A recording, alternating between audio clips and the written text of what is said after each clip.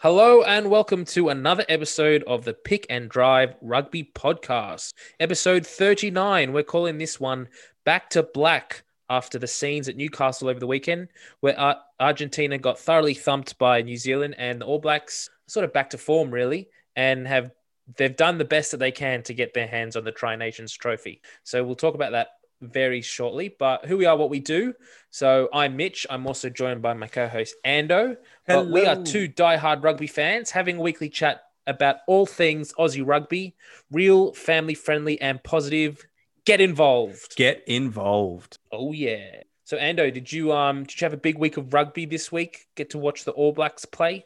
Yeah, mate. So luckily I got to watch the whole game live as it was happening and unfolding in front of me. It was actually really good. Very enjoyable to not have a horse in a race and just sit back and enjoy the rugby. And I know we're going to get to it, but it was just a really controlled and controlling performance by New Zealand. And I think what a lot of us were worried about, that the changes which the Argentinians made to their team really came back to bite them. I'm not sure if they had any choice about it, but we did not see the Argentina on Saturday night that we saw the previous 2 weeks. So it was great to watch, really enjoyable, and I'm looking forward to the game this coming weekend.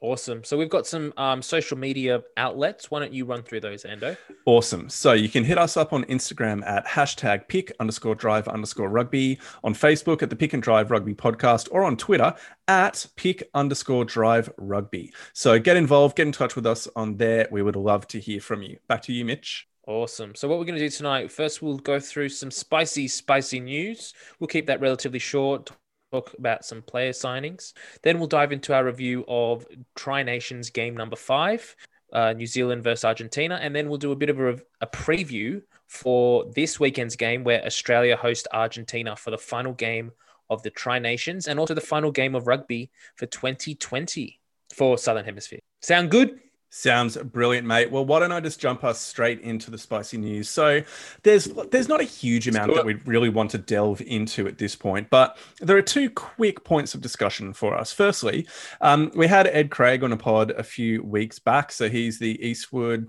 Shoot Shield hooker. He has been announced as a signing for the Melbourne Rebels and has been unveiled on their social media and stuff, everything today, which is great fun. So congratulations to Ed Craig. It was pretty cool that I don't know, this is us/me patting ourselves on the back. But when we were chatting with him about what his aspirations wanted to be, what his aspirations were in the future, he was talking about obviously wanting to play Super Rugby level.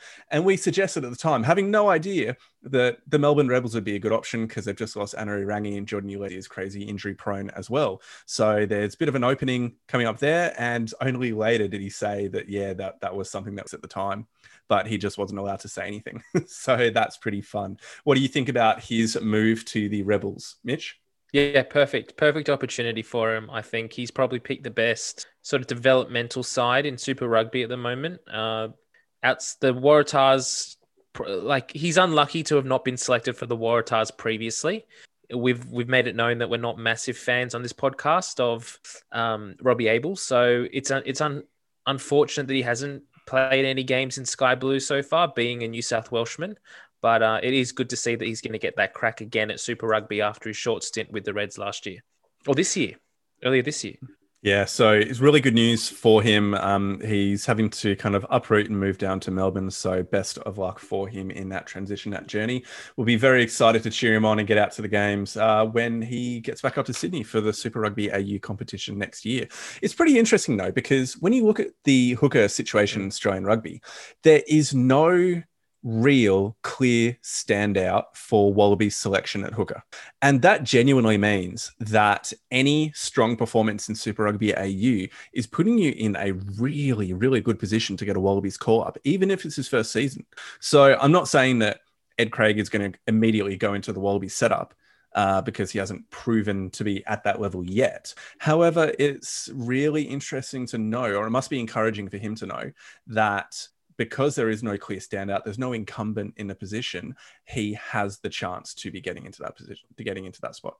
Yeah, I think definitely if we look at the performance of Tom Horton this year, and I'm not saying he had a bad year, but he didn't play a lot for the Waratahs in Super Rugby AU. He was decent in the role, but he got a call up into the Wallabies. So out of a handful of games. So it really does go to show that there is so much room in that position and in that jersey for someone to sort of just take it and own it. And it'd be great to see Ed Craig move into that sort of spot. I would love to see him move into sort of higher honours in the next season or two. So moving now, since we actually spoke a tiny bit about the Waratahs there, and considering we are two dyed-in-the-wool Sky Blue Waratahs fans, I just wanted to quickly bring up the fact that the Waratahs have confirmed who's going to be departing. Now, this actually came out over a week ago, but we didn't get to do any news at last week's pod. So I just wanted to quickly touch on I just want to read out the names of leaving the Waratahs, and then so Simmons, Hannigan, Robertson, Staniforth, Hunt, Cam Clark, Ryan McCauley, Michael McDonald, Jed Holloway, Pat Taffa, Andrew Tuala, and Mitch Short. That is a big list of experienced players. So Simmons has 157 caps, Hannigan 51, Robertson 62, Staniforth 64, Carmichael Hunt 55, Cam Clark 37, Jed Holloway 63. We are losing so many experienced players, and we've had Wetton sign on. Wetton is a New Zealand lock who hasn't actually played for New Zealand, but he has by his grandparents. He's got an Australian grandparent, so technically he's Wallabies eligible. He's going to be linking up with the Waratahs in January. And we also have Sam Caird, who's a young New Zealand lock that's coming across. So it must be Penny's influence in bringing a couple of those players over. But I'm just really worried about 2021 for the Waratahs. What are your thoughts, Mitch? I've got a few thoughts around this. The first one is it's poor management on the Waratahs. When the Waratahs first announced this naming, it was interesting that Jed Holloway's parents actually on their personal Facebook page came onto the Waratahs and Waratahs post and commented and said how disgusting it was how the Waratahs had treated Jed, and that they basically just let him go with no communication leading up to it. It's just sort of, he was basically fired with no sort of remorse around it or appreciation of the fact that he played for them for so long. It just sort of was like, you're done. We don't have any money to pay you. And I think that's the similar situation to a lot of those players. Like Shoot Shield this year, we were questioning why he wasn't included or why he wasn't playing in those Australian A sort of Argentina tests earlier a few weeks ago either. It looks like he hasn't got anywhere else to be going and playing either. He hasn't signed internationally. He hasn't signed back with the Reds or anyone. So he looks like he was planning to stay in Sydney and wanted to play for the Waratahs, and he's just been kind of let go. It's worrying, isn't it? Because you made the comment before about, and I slightly disagree, saying that Melbourne Rebels is a good training ground for kind of young talent. But regardless, the Waratahs have just been so poor over the last 5 to 10 years with player retention, long-term signings. Like, I would be arguing that the Brumbies are the best franchise in Australia in regards to the management of their team list and the planning ahead for the players that they're going to be letting go, the way that they want to be playing, and whether or not they need to be bringing in new players to execute on that strategy. The Waratahs have had so much instability and poor roster management that we've just lost so many quality players in one go. And the fact that they're not communicating, like your little story there just demonstrates the poor communication. It's just really sad. And we love rugby and we love the Tars, but you just wish that they were able to manage their house better than they currently are. Yeah, definitely. There's another interesting bit of news that came out this week around the Western Force, and that is that they've asked Rugby Australia to be included in a equal share of the broadcast rights for 2021. So they want to be paid the same amount as all the other Super Rugby clubs for contributing in the Super Rugby AU next year. Now, I don't inherently have an issue with that if they're going to be playing, then yes, they should be given the same amount of money. They shouldn't be given any less from Rugby Australia for participation. But my issue comes then with the fact that the teams like the Reds and the Waratahs have lost players because they don't have the finances there to be able to sign or keep their roster from last year. We've had so many players leave. They don't have they don't have the money to keep those players in on the books, and so they've had to bring in other players overseas that just are questionable signings to begin with. the Western Force they fall outside of the Super Rugby or Rugby Australia salary cap. So they've got all of these players that they've named, and they're going to be like this world barbarian side next year. It's not really fair then that they don't have to fall in under the salary cap and yet still get the same amount of money from Rugby Australia also, and Twiggy's backup money as well, and then have this amazing squad, and the Waratahs have no one. We're essentially going to be, next year, we're going to be looking at like a shoot shield barbarian side. It's going to be a team full of We've lost Michael rookies. Cooper as well. Yeah, with just incredible lack of experience. Although the good news is that we have had some good players come up from the Super Rugby AU this year. So having obviously Will Harris, having Jack Dempsey actually playing his preferred position of 15 Jack Maddox playing his preferred position of 15 will be really important. Dempsey has re-signed as well. And he actually started looking good at the tail end of the Super AU season. So I don't think it's all doom and gloom, but I am still very concerned. I think we should probably keep moving forward because I didn't mean to derail this conversation to being just about the Waratahs.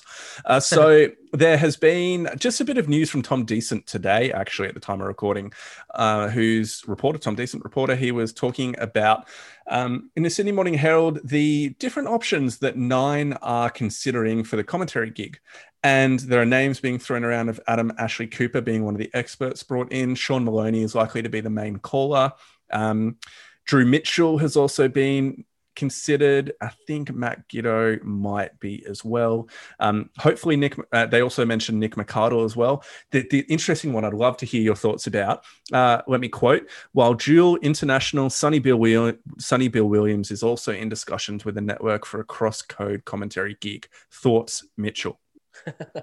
Yeah, I'm not big on Sonny Bill Williams as a commentator.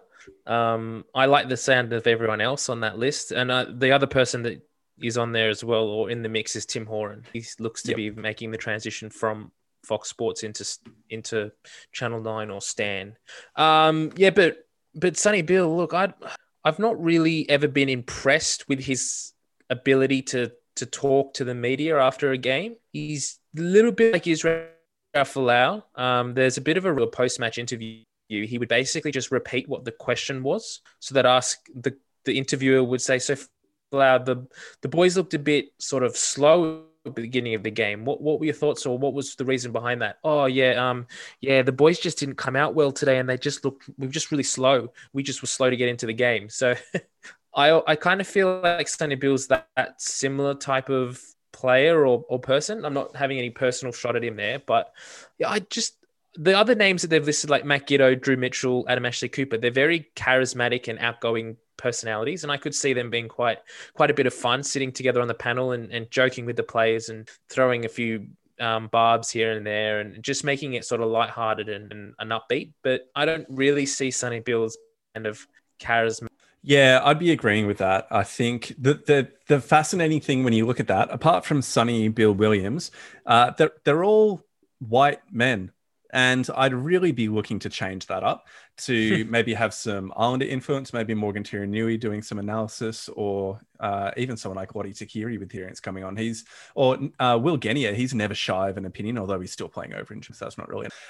But also, why not bring Lou Ransom in as well? Because you need to have a female presence. Like, it's 2020, 2021. You can't just have an all-male code, because women's rugby is growing so much. There needs to be fair representation. And this isn't me just going, just saying there has to be women just for the sake of it. But no, there is such a growing market within women's rugby that I definitely believe that high quality analysts and commentators like Lou Ransom really deserve a shot. And I'd be hoping that Nine would be creating opportunities and specifically looking for women to be involved as well.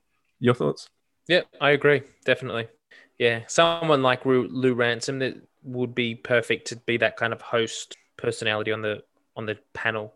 Agreed. Well, mate, why don't we leave it there? That's all we kind of wanted to touch on with the news. And so we're going to head right now into Tri Nations Game 5, New Zealand versus Argentina. Let's go. Let's go. All right, time to talk some rugby. So this weekend saw Game 5 of the Tri Nations 2020 tournament. We had Argentina hosting New Zealand in Newcastle of all places. A bit of an unusual one, but that is what 2020 has brought up. So it was, I think, to be expected. New Zealand were looking to bounce back to their well-known form, and they ran away with this game 38-0 against Argentina. Argentina managed to hang in there for the majority of the first half, being a 10-0 score at halftime, and I thought that their defense was quite good. But I think it just goes to show that 3 games on the trot for an Argentinian side who did have 10 changes was just going to be too much up against a firing New Zealand side who was out for redemption. So, Ando, what were your initial thoughts of this game? My initial thoughts were that I was looking at Jack Goodhue and I was looking at his well-groomed hair. And I was thinking back to the beginning of New Zealand's woes at the beginning of this international season. And I realized at the start of this international season, Jack Goodhue had short hair as well. And so I thought, is New Zealand's somewhat poor performances over the last couple of months a reflection of the length of Jack Goodhue's hair? And so he's essentially the biblical Samson to the New Zealand rugby nation. So the longer his hair is, the better New Zealand plays. Now, unfortunately, I went back through the Super Rugby Aotearoa competition, went back through all the team lineups and everything like that. And Jack Goodhue actually had a haircut at the start of the Aotearoa competition, and the Crusaders won it. So my theory doesn't check out. But seriously, I spent way too long looking in about Jack Goodhue's hair and his success. Is that why you were so quiet? Yeah, mate. I didn't respond to you for a while. Question. Yep. I sent you a text at halftime, and I don't think I heard back until after the game. I thought you must have fallen asleep. Nobody. It was a long time of searching through Instagram feeds and team lists and everything like that. Yeah, I legitimately spent way too. Okay. Right. Let's actually get into the game. So do you have any legitimate thoughts around the game other than Jake Goodhue's? Yeah, I totally do.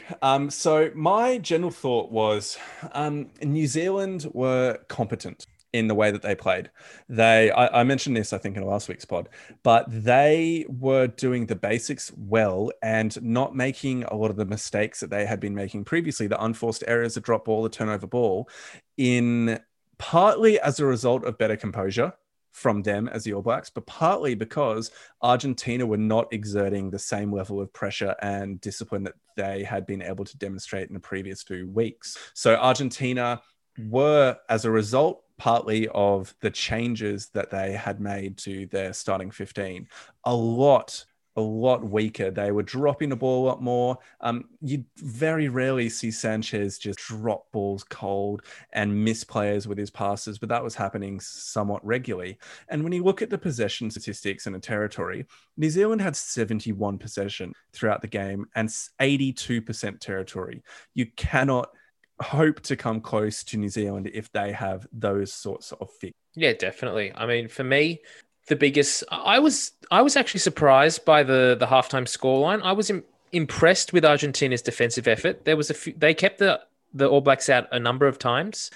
Caleb Clark went over the sideline once or twice trying to score a try, and they were hammering the All Blacks, the Argentinian line, for a good 10, 15 minutes without getting over. So initially I was impressed, and that was sort of standing up to the performances of the Argentinian teams we'd seen the last 2 weeks. The biggest issue for me was that they just never seemed to be able to click in attack. So whenever they got the ball, they either dropped it, kicked it away, or just lost it in a contest. For me, the player that sort of summed up Argentina's performance in this game was Felipe Ezcurra at number 9.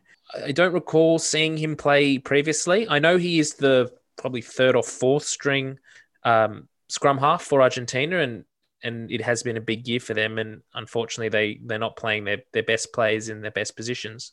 But he did not have a good game this week. There was a number of times where he was just throwing simple passes too far in front of the players. He was the reason that Sanchez was putting a lot of the ball down, because from the base of the ruck, he was throwing it too far forward. So Sanchez had to actually take a step or two forward to catch the ball, and then got pounced immediately and just lost it in the contest, or he was passing back, or he was passing too low so players couldn't catch it. And for me, he was kind of the reason they couldn't just get into any flow, because they'd get one or two phases with the ball in hand and then they turn it over. Yeah, I agree. He was really particularly weak, and that's part of it from like a backline possession play. But one of the things that Argentina really had been impressive with in the first two games was the accuracy of their set piece. And in this game, their scrum got dominated. It was, as I tweeted at some point, like 20 minutes into the first half, just boys versus men out there. So the return of Joe Moody and then the changing of the majority of the front row. So you had the starting front row of Maiko Vivas, Julian Montoya, who's remained in there from the first two games, and then Santiago Medrano. Medrano got turned inside out by Joe Moody a number of times. He got pinged for angling in a couple of times by the referee, and then he had to try and stay straight, but couldn't withstand the pressure that was coming through Moody's side of the scrum. So that just meant that Argentina weren't able to rely on having just clear set piece attacking play, which every team needs as their bread and butter. And adding on top of that, one thing Nick Berry was doing was he was actually making sure that Argentina weren't closing the gap in a line out. So it was something that we noticed last week. I'm not sure if we actually spoke about it in the pod last week because it was so short, but Argentina had been so successful in disrupting New Zealand and Australian lineouts, because what they would do is they, as soon as the ball would be released, they just step across and close the gap in the lineout to mean that they could more easily get up in front of our jumper. And Nick Berry made sure that didn't happen this week. And Argentina, therefore, were less effective in disrupting and also securing their own ball. So their set piece was nowhere near as strong as it had been previously. Yeah, definitely. There was a few calls I thought that were a little harsh against Argentina, and I think that ended up being kind of the flow of the game, that everything was just going towards the All Blacks, and some of those 50-50 calls started going their way as well. There was a few times that Matera was over the ball and had a clean steal, and he was penalized for not releasing or for coming in from the side, and he'd won the jackal. So I thought that was a bit harsh against them. But yeah, they just never really looked like getting into the motion of scoring any points. And they never really had any opportunity to. I would say that the scoreline flatters the All Blacks a fair bit. That first half, they weren't as good as the scoreline suggests. But yeah, I think the second half we saw what everyone was kind of expecting from Argentina for the last 2 weeks, that it just got too much for them. It was a new team. They hadn't played a whole lot of rugby together. They were tired. A lot of their best sort of players that were starting side, and the players that were there, so Sanchez and Matera, and Kremer, they were coming off quite early in sort of 65th minute with, it looked sort of soft tissue sort of strains, not pulls or major issues, but they were just kind of twigs that they were coming off. So I just think it's starting to show the wear and tear of this rough competition with 4 weeks of back-to-back rugby against some of the top nations in the world. Agreed. And that was always going to be the worry. And you saw a few kind of South African supporters come out of the woodworks after this match to speak of the fact that maybe the South Africans were right, that now that it's getting to the third or fourth game, the differences in conditioning are coming home to roost. And I do think that has an element of truth into it. I just question whether or not it was the right idea by the Argentinian setup to make the wholesale changes that they did. Maybe they could have, instead of making 10 changes to the starting team, made less but made earlier changes, or had a set number of changes between game 1 and 2, then 2 and 3. So it's not just this turnover by the time they get to the match. Because what we saw out on the field was a disjointed Argentine who did defend well for long periods of the game.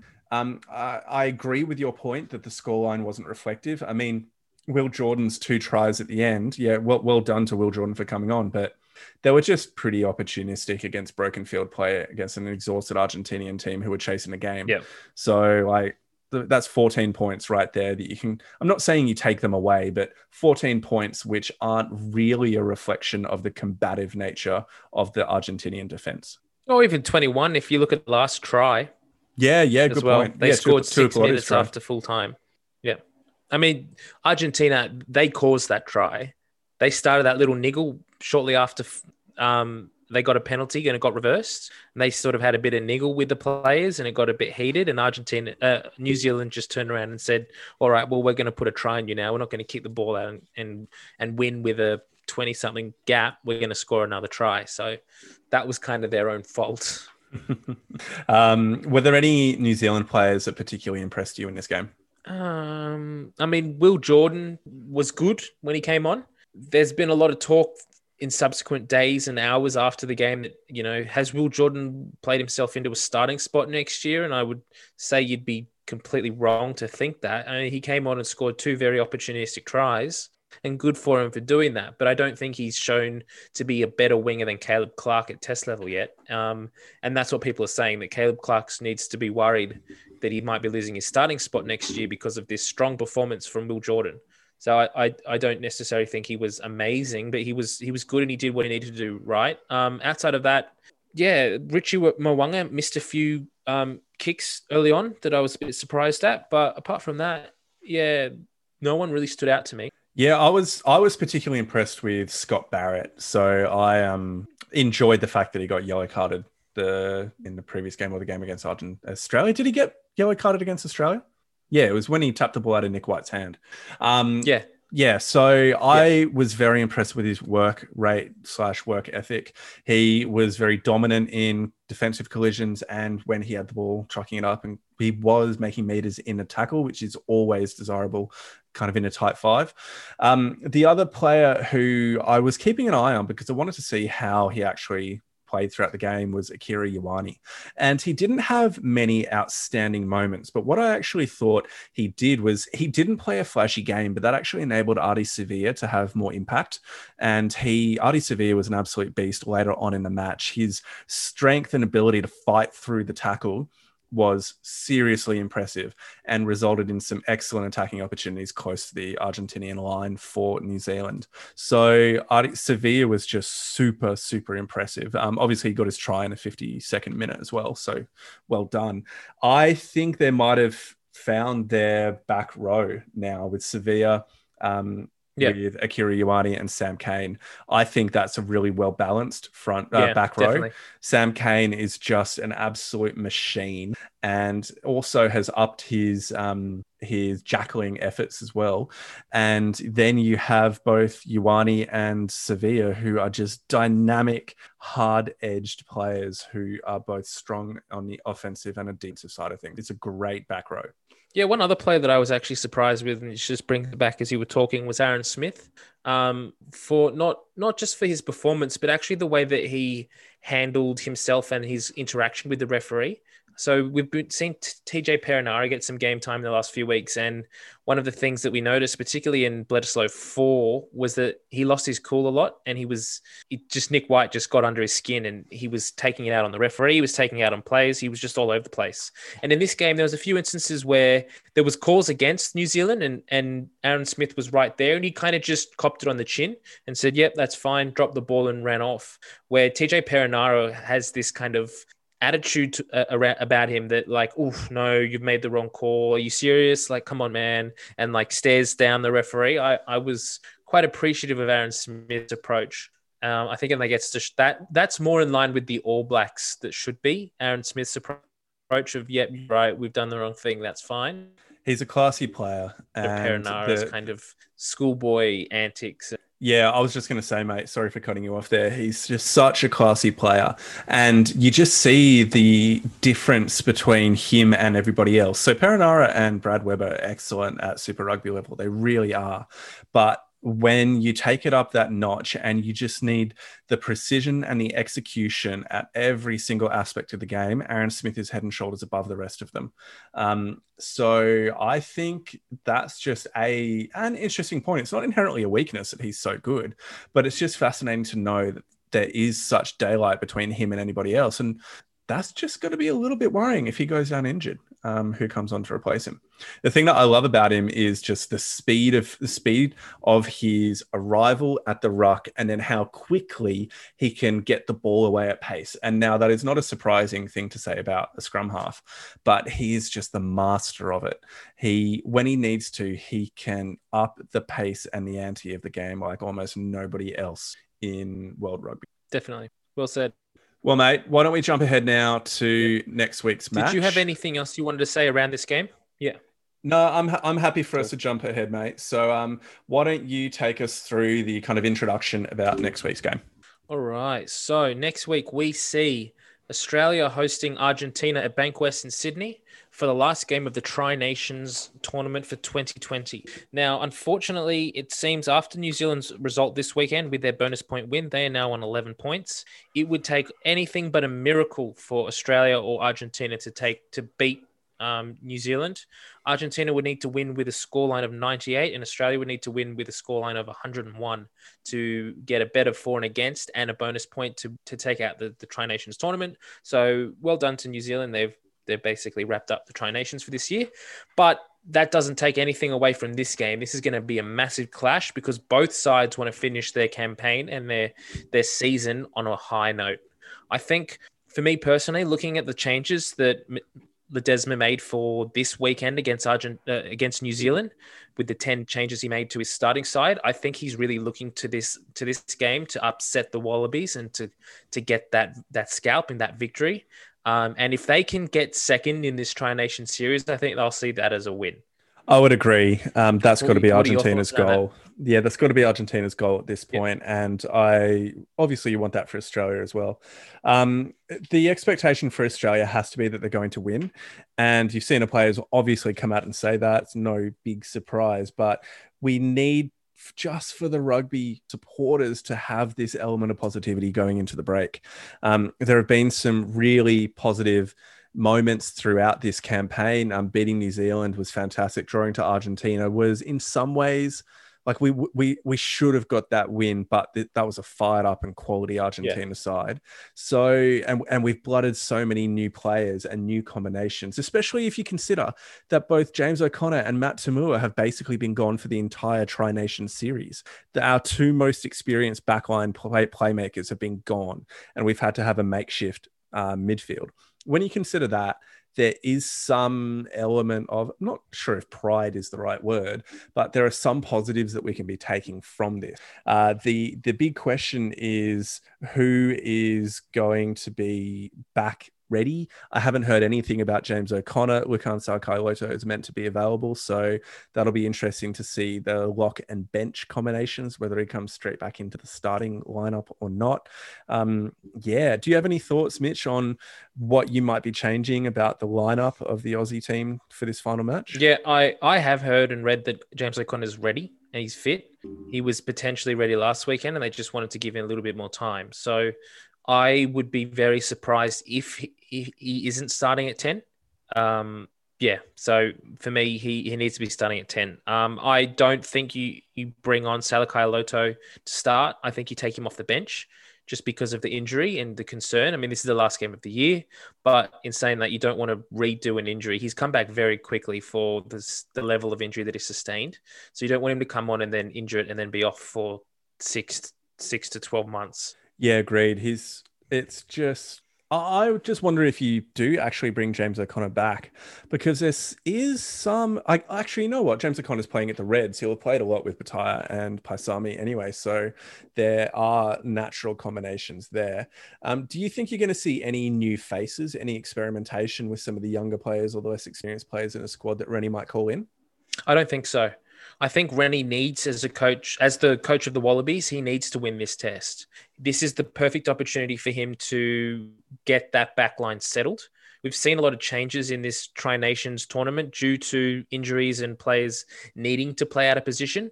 I think we haven't actually seen James O'Connor play with the likes of Paisami at 13, long term.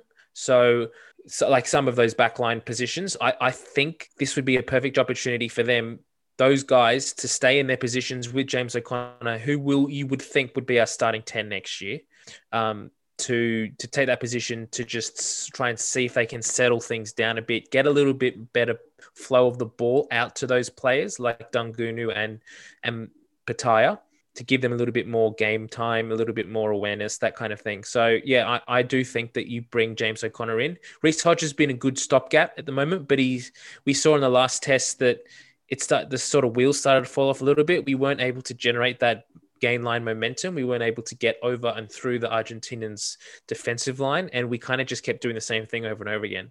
So I think James O'Connor will be able to step in, take the reins of that back line, and just drive it around a little better than Reece Hodge would. But in saying that, I don't think Reece Hodge deserves to be out of the 15 altogether. I would be putting him at fullback. Yeah, okay. Okay, I can see that. And I think what we said he brings about long range penalty king touch finders still applies, and that's actually what I've been calling as well, that Hodge's best position is 15 and that he needs to be at this point in time on the field for Australia. Plus, I really just don't think we've seen enough from Banks for him to warrant keeping 15 yet. He hasn't been inherently bad, but he just also hasn't been particularly impressive either. Yeah. So I would be happy if O'Connor is back for him to step into 10 and then Hodge to go to 15. Definitely. And what do you do for the forward pack? I'd probably keep it as is. Probably if Salakai Loto's passed all the fitness tests and is fine to go, then I'd be taking Rob Simmons, put him on to the bench. Okay. Actually, let me just think. Salakai Loto definitely starting with Phillip. I'd consider putting Hosea on the bench just for the experience point of but you're going to have Hannigan at 6 anyway. You're going to have Wilson at 8. You're going to have Hooper at 7. You probably just want a standalone lock on the bench, so I'd be interested in putting Hosea on there. But if you're just going for all out, we have to win this game, then you've got to keep Simmons just for that experience. And you know what he's going to bring, even if it's not flash, he's going to do a job for you. The one thing that I would be saying is basically make sure Alatoa is starting and Tupou is the impact sub. We saw what happened to him in the last game where he just got fired up and subbed at half time. It negates his effectiveness. Put him on after the break, and that's when he's going to run riot. Sure, make it a 50th minute or 45th minute change. I don't mind. Bring him on early in the second half. But his best role at this point in time is as that impact sub when he's running against tired shoulders and tired defense who aren't able to front up to him as effectively. Yeah, I've said that all year. I think that's the best position for him, or the best, that bench player, because he's probably on par with Alatoa in getting us scrum penalties. But in some ways, he actually gives away more penalties than he gets at the moment. And that through, not always through collapsing at the scrum, but also just through a bit of niggle and late hits or big hits and that kind of thing. He's that player that wants to make an impact. So I think that I definitely agree with that. Let Alatoa start, let him get a good grounding for him, and then bring on Tupou to just run it home. Yep, agreed. Well, I'm glad we're on the same point there. The other thing I'm pretty interested in is whether or not Argentina are going to continue to rotate through their squad, or whether or not they're going to try and get things back to the full starting team that we saw in games 1 and 2. I am imagining it'll be the latter, that they'll have the full strength team. But I'm not aware of any major injury concerns that came out of the game. Sanchez seemed or a leg injury late in the game. So I'm assuming he'll be fine about that. How do you think the Argentinians will face up? Yeah, I think that they're viewing this as their do or die clash in this tournament. So I would be surprised if we don't see their full squad, their full best team playing. They're going to want to win this game. If they can walk away from this tournament saying that they've beaten Australia and New Zealand in the same competition, then that's crazy. They've never done that in 1 year before. So yeah, I think this is really their final to run. And they will be, I would say that they've been naming their best squad. Cool. Well, why don't we then shift across to what we're hoping to see from the Australian team from a style of play or execution point of view. What are you wanting the Wallabies to do?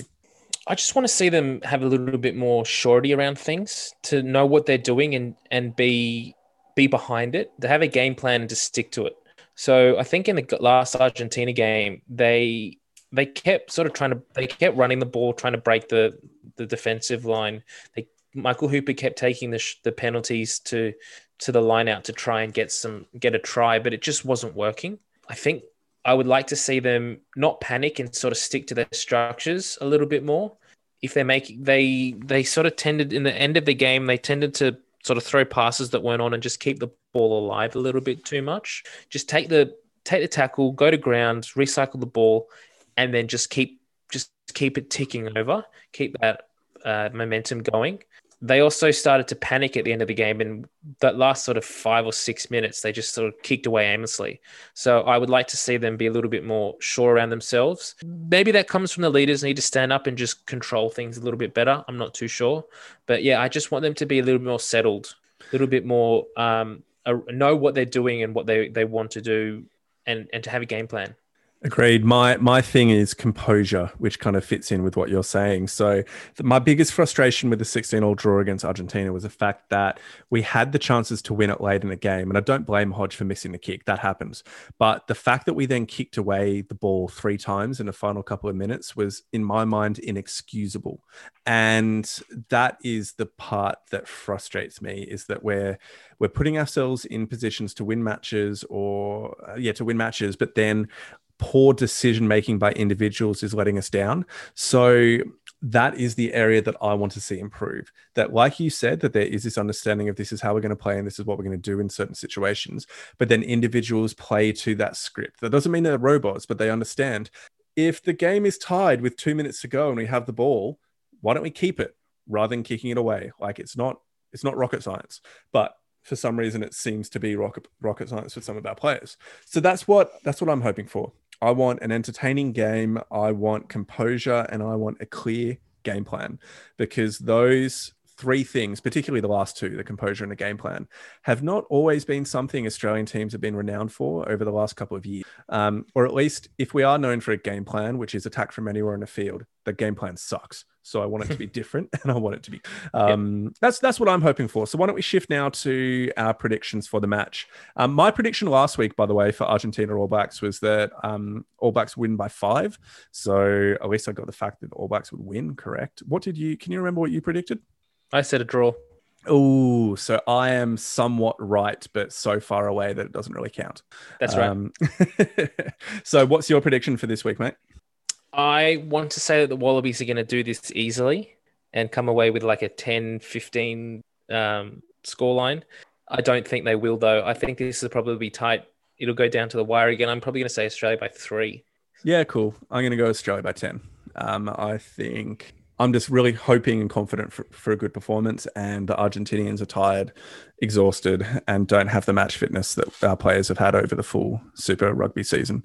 So I'm expecting us to be winning somewhat comfortably. Hopefully I haven't just jinxed us now. I mean, I hope so. I mean, I'm going out to the game, so I'm really hoping for a good one to end the year on a high. Good, mate. Good. Well, you can give us a report of how the game, what the match day experience was like. I'm sure it will be glowing and positive in every aspect of rugby viewership, like it has been so far this year. So why don't we finish this pod there? Is there anything you want to wrap up with, Mitch?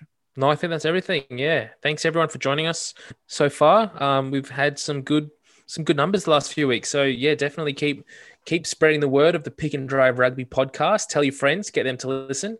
It's been good. It's been great. So thank you, everybody. Have a wonderful day, and we will see you next time. Bye.